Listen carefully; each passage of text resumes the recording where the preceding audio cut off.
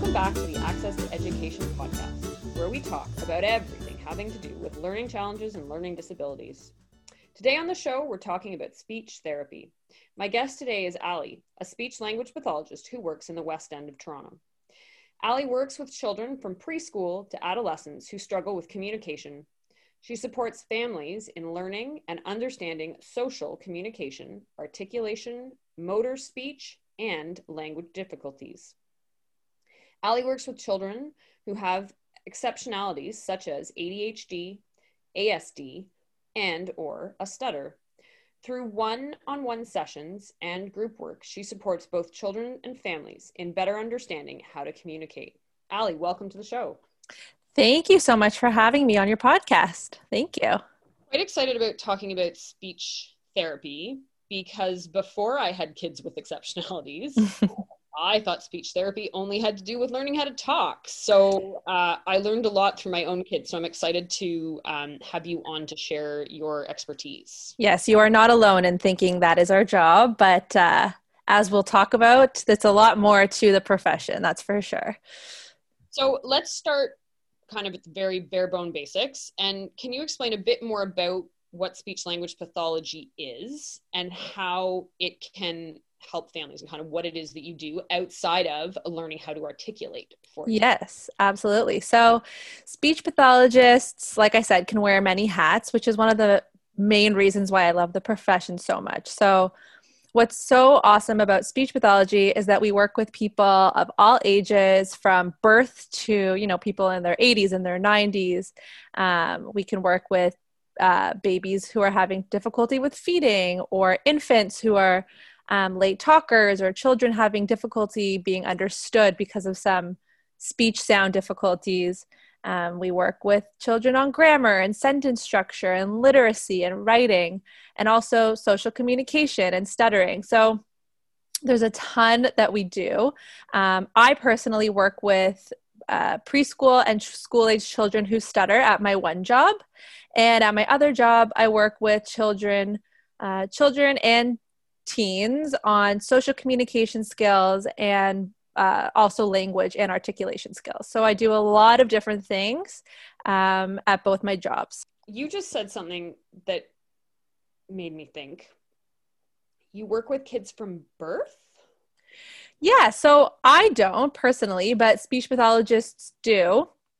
There are speech pathologists that work in the NICU, for example, at Sick Kids Hospital, for tons of different things like cleft palate and cleft lip, who are babies who are having difficulty with feeding.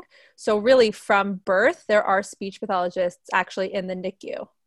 Wow. Okay. Mm-hmm. So that expands the scope of work way more than I had kind of envisioned. Yeah, wow. Exactly. And we also work because feeding and swallowing is all with the same anatomy of talking. We also work with elderly people who've had a stroke or a brain injury on both their communication skills, but also their swallowing. So that's another big part of the job. Oh, interesting. Mm-hmm. Yeah. See, I learned something today.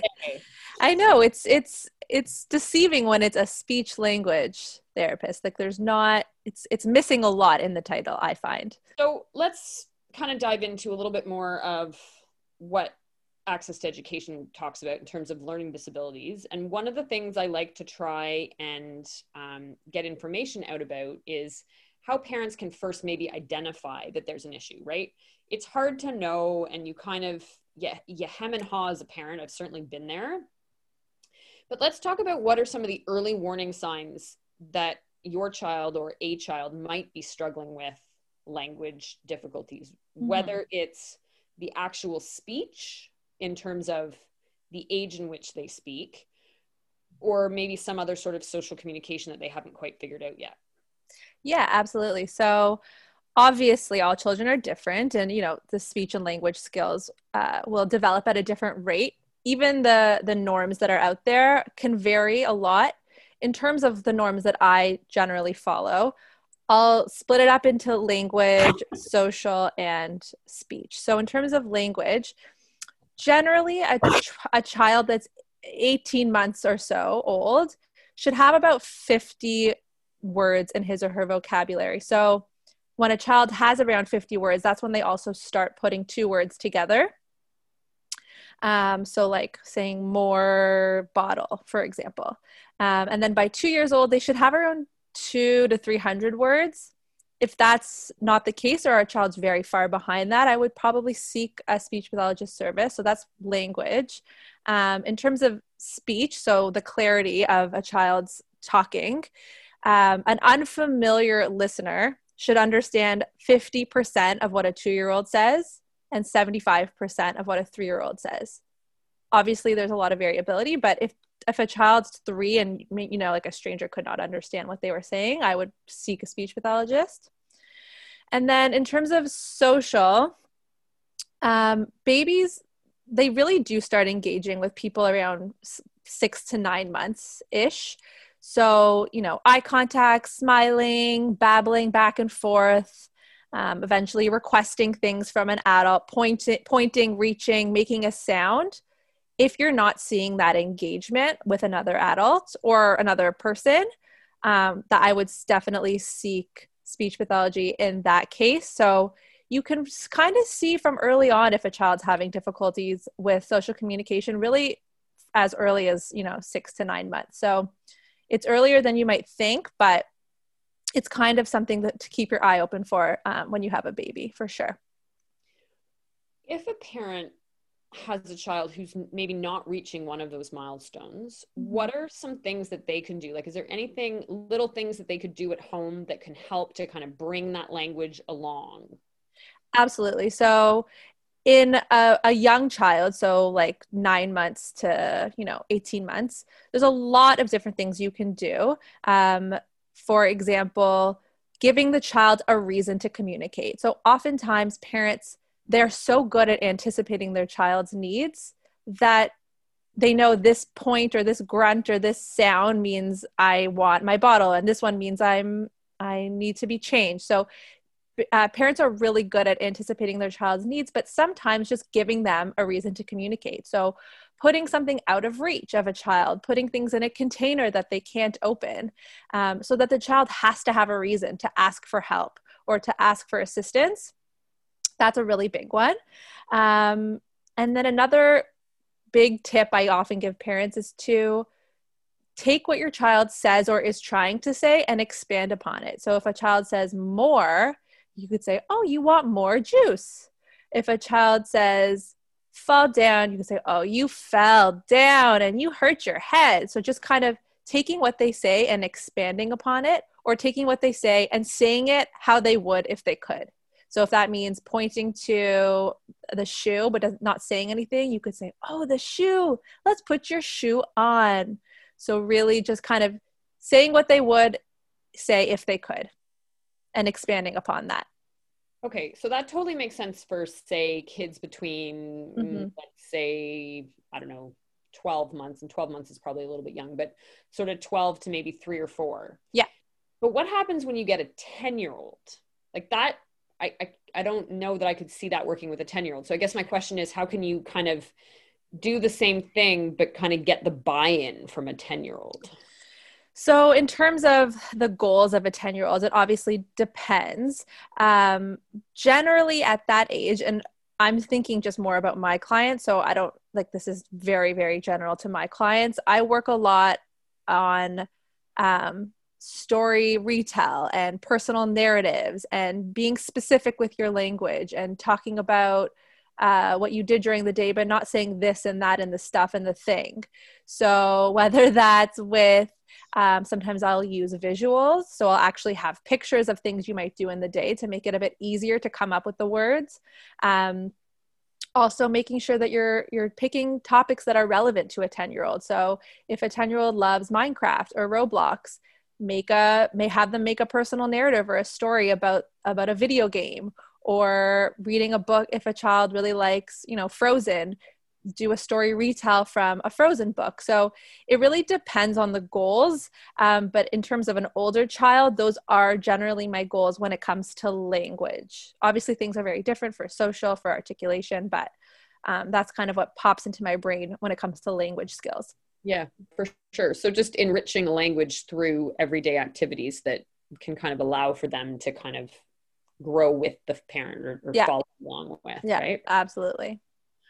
Okay, so that's a fair, I would say, a fair dive into kind of the speech side.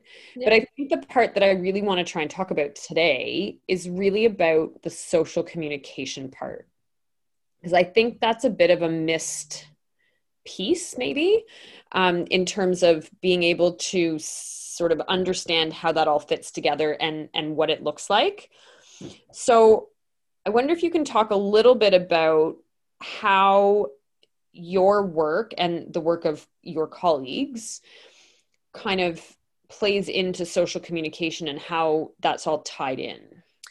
Yes, that's a great question, and one that I get very often. And to be honest, until I started working where I work now, to me, social communication was not something that we really learned much about in school.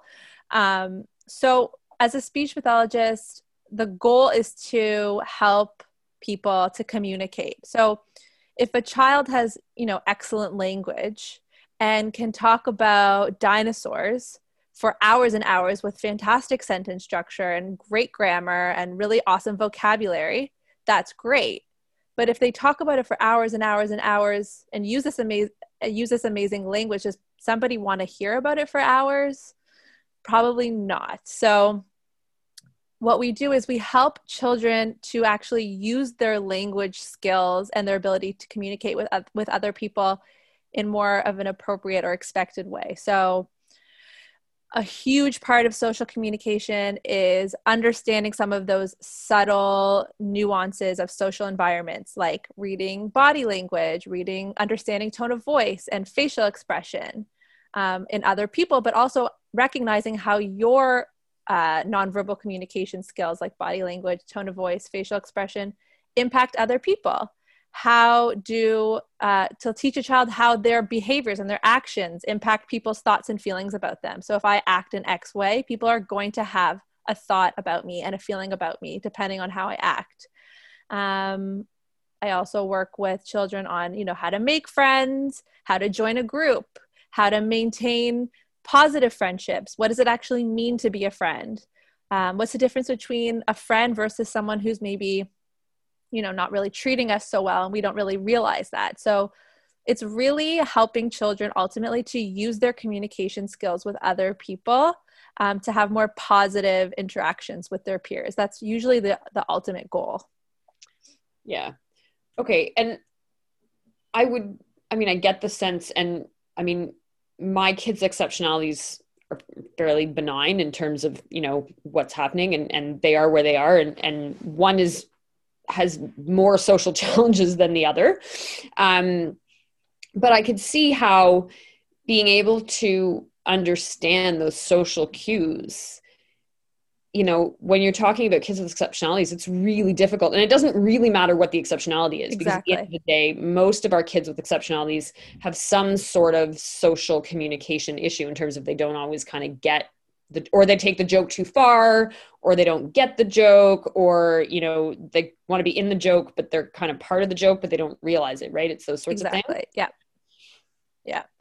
So it's those taking things that sometimes are implicit, like you and I would maybe pick up on it pretty quickly. Like, I don't run around in class because it's a hidden rule that I'm not supposed to run around in class. So it's taking those really implicit rules and norms and sometimes just making them more explicit to a child and really teaching them explicitly so they can actually understand it and it's not so hidden anymore. That's sort of one of the big goals. Yeah, which I think for a lot of us parents of kids with learning challenges, whatever the exceptionality is, I think that's the biggest struggle is, feeling like your kid is left out, for example, which one of my kids often is, because of his inability to always read the room, right? Which is a skill. As adults, those of us who've kind of figured it out, we do okay because we get it. But if you don't get it, it is really difficult and can be really isolating. Exactly. And I think a huge part of that is, like you said, reading the room or reading the nonverbal communication. So understanding that if my arms are crossed and I'm moving away from you, I'm probably feeling uncomfortable. Yeah. Or if I'm looking down at the ground, I might be feeling sad. So I think it's just really hard for a lot of children. And this is one of the big things I work on, to really just understand things that aren't said, and understanding that communication is more than just what we say. It's also how we say it. Yeah, I was just going to say that the communication that you as a speech pathologist work on is not only the physical, I mean, it sounds weird to use the word physical because I don't know if it really is defined as that, but the physical use of your mouth to make words. Exactly. You aren't just working on that. You're working on the whole thing. It's a holistic approach to the mouth, the eyes, the hands, the shoulders, the stance, the whole thing, right? Exactly. Yeah. Which I now am putting two and two together as a parent who's had my child or children at your center in one of your programs where it's run with the occupational therapist. And those people who've listened to previous episodes, we had one of your colleagues, the occupational therapist, Brittany, came on. And I'm now seeing the connection between the occupational therapist and what they do, and the connection between what you do as a speech language pathologist, kind of that whole piece coming together. Exactly. That's why our groups are so great, because we have the OT and the SLP side, which is why I'm sad that during COVID we haven't been able to run groups, but you can't really have one without the other. Oftentimes children are having difficulties with their social communication because they're having difficulty regulating their emotions, but also they're having difficulty regulating their emotions because they're having challenges with their social communication skills. So that's why Brittany and I work together on the groups with the children on both self-regulation and social communication, because they are so intertwined and you can't really separate them. It's so rare to be able to separate them. Yeah, no, and it's like just sitting with you talking now, I get it, right? Like I get it more. I got it before, but I feel like now I can see how the two pieces really come together. And having seen that program in action, the benefits of being able to have both sides of the coin, because it really is two sides that kind of bring it together, is really awesome. Yeah. So let's say I'm a parent and I have a 10-year-old at home and there are some articulation issues, there's some speech issues. Life is busy and you didn't get to it. You didn't think it was really a problem because you understood everything as a parent. Is there ever a point at which getting support for speech language is like it's past the point of being able to support? No, definitely not. I would say as long as the client or the child has the motivation to make the change and is willing to put in the work, it does not matter. If I have a 10, 11, 12-year-old who has no interest in fixing his or her R or his lisp, for example, then, I'm not going to get that child to do their homework, most likely. I probably could in some way, but it's not going to be meaningful to the child. And therefore, they're probably not going to do their practice and their homework and all the stuff that you need to do in order to make the change. So in terms of, is it ever too late? Absolutely not, as long as there's motivation to make a change and to actually put in the work. And that's why, we see people of all ages. Like I said, we see 80-year-olds, 90-year-olds who have had a stroke and have lost their ability to communicate. If they want to make the change, they will make the change. So it's definitely never too late.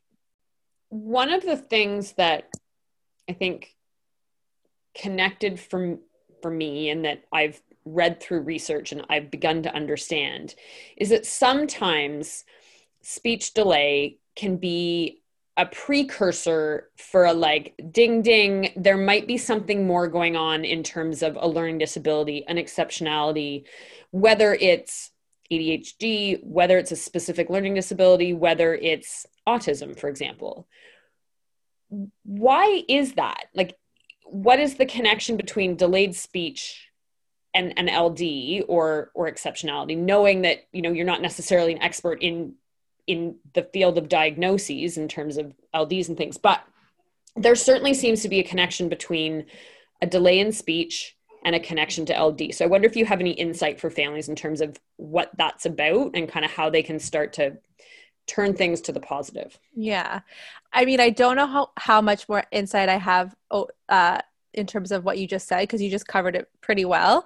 But yeah, there's a ton of evidence that language delays or speech delays have an impact on academic and learning abilities in the future, especially literacy skills. Because in terms of literacy, like written language is just an extension of oral language. So if a child has difficulty with verbal language or oral language, they're probably going to have challenges with written language and reading. If a child doesn't have a strong vocabulary, that's a precursor to reading. So without a strong vocabulary, you're probably going to have some difficulties with reading. Or if you have difficulties comprehending language, you might have difficulties comprehending what someone is reading to you or what you're reading. So everything kind of ties into each other. And a child that is struggling with these areas definitely will need some explicit teaching to kind of help build the skills. And yeah, there's definitely evidence to support that LDs and language delays are definitely related to each other. So I think kind of the key message that I'm getting is that if as a parent you suspect there might be some sort of delay in the language, whether it's the actual communicating of the words or the understanding of the words, that in either one of those cases or both together, which is also possible, that in that case you want to try and kind of get support to sort of start on a positive trajectory forward. And the earlier the better is my... Yes, exactly. So in a psychoed assessment, they will most often, unless it's completely not warranted, do some sort of language assessment to kind of look at just the overall language functioning of the child. And in that case, if a psychologist who's doing the assessment notices that there's any, language-based learning disorder, language-based learning disability, or even a child that doesn't qualify for anything, but their scores on the language tests are just kind of borderline, then they'll refer to a speech pathologist to just get that extra teaching and that extra explicit instruction to help them kind of catch up to their peers. It's hard to say if they'll ever, if a child will ever be completely caught up, who knows, but just the explicit teaching of the skills is definitely necessary for a lot of children.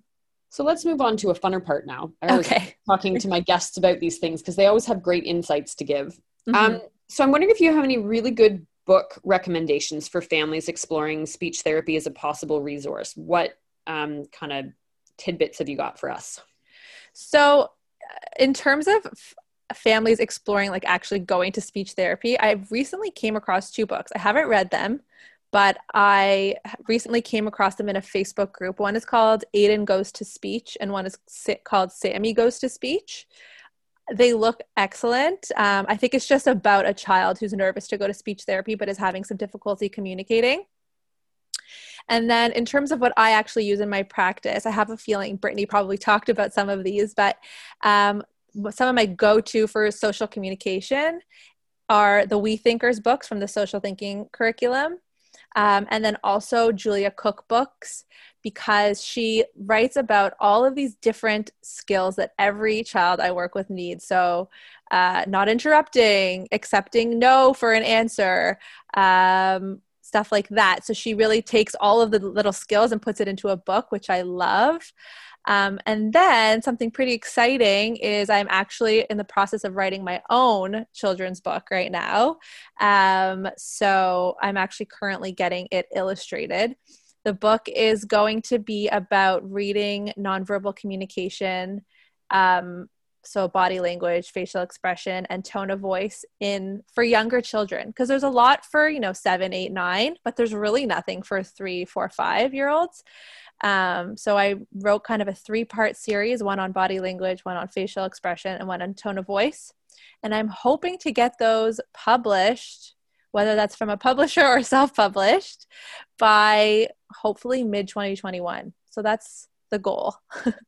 And hopefully I really just wanted them for myself, but then I realized that maybe other people could benefit from them.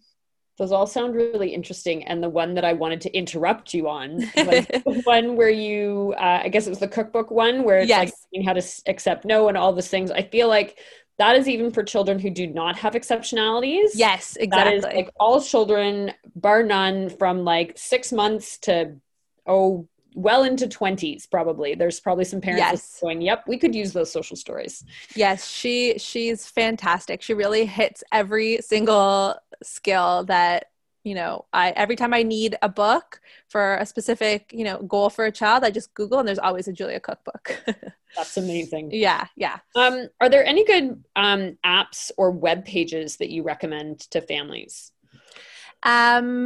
So most speech and language specific apps generally cost money. If any parents are actually interested, there's a company called Super Duper that makes fantastic apps for a price.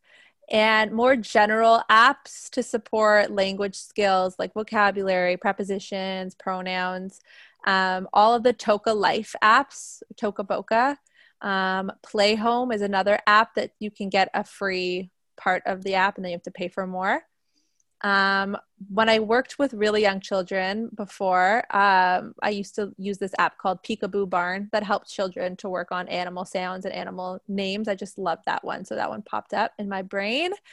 But in terms of, I'm not such an app person. So those are the ones that really stick out to me, but I'm more of a books person. Okay. And we talked a little bit about what families can do at home to support their kids in terms of, getting them to ask for what they want, making it a little bit more difficult than just, grunt, and you as the parent provide them with said item. I certainly was that parent with our middle child. Didn't always help them much. But let's talk about what educators can do in a classroom. So you're a teacher in a classroom and there's a couple of kids or one child who has some communication issues, whether it's a social communication issue or whether it's simply just a speech issue. Are there any things that teachers can kind of do within a classroom that can help support the child? Yeah, for sure. So obviously it depends on the child, but when it comes to language, a big suggestion that I give to all teachers is to use a lot of visuals to support language skills, whether that's a visual schedule or visuals for instructions. Children that are having difficulties with language often respond very well to visuals. Giving one direction at a time, so not throwing a million things at the child all at once. Separate all the directions one at a time. Give specific directions. Use concrete language. So don't use things that can be misinterpreted. Don't say pop squat or something like that, like a figure of speech. Should be pretty like a bunny. Yeah. Like a bunny doesn't work well. And give a lot of repetition. I think that is one of the main things that really helps with children who are struggling with language, providing a lot of repetition. And then when it comes to social communication, just be mindful at recess about what's going on and try and, talk to the child one-on-one if you're finding that they're having trouble socially. Obviously keeping parents in the loop so that they can seek services if they need to. That's awesome. Thank you so much, Allie. Allie, thank you for taking the time tonight to tell us a little bit more about what you do and what other speech pathologists do and kind of what families should be looking out for if they think it's a good fit or they think it's something they should consider. Where can people find out more about you?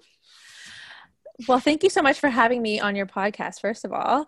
I would love to promote my services at the Red Oak Center, where I support social communication, articulation, and language. And then I also work at the Speech and Stuttering Institute, where I support children who stutter. And I'm currently in the process of getting my website up and running.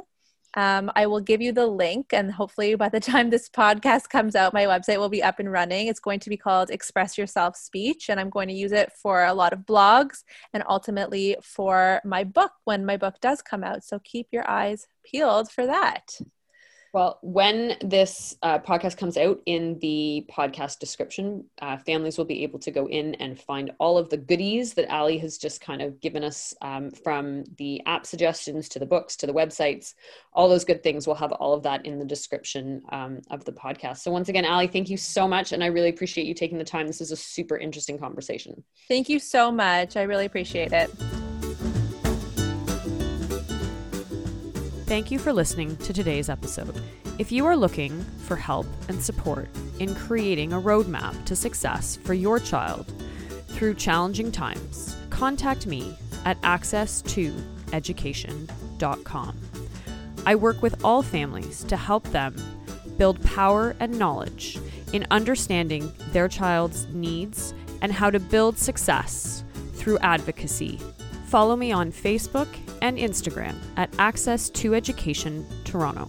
Make sure to subscribe to this podcast so together we can create your roadmap to success.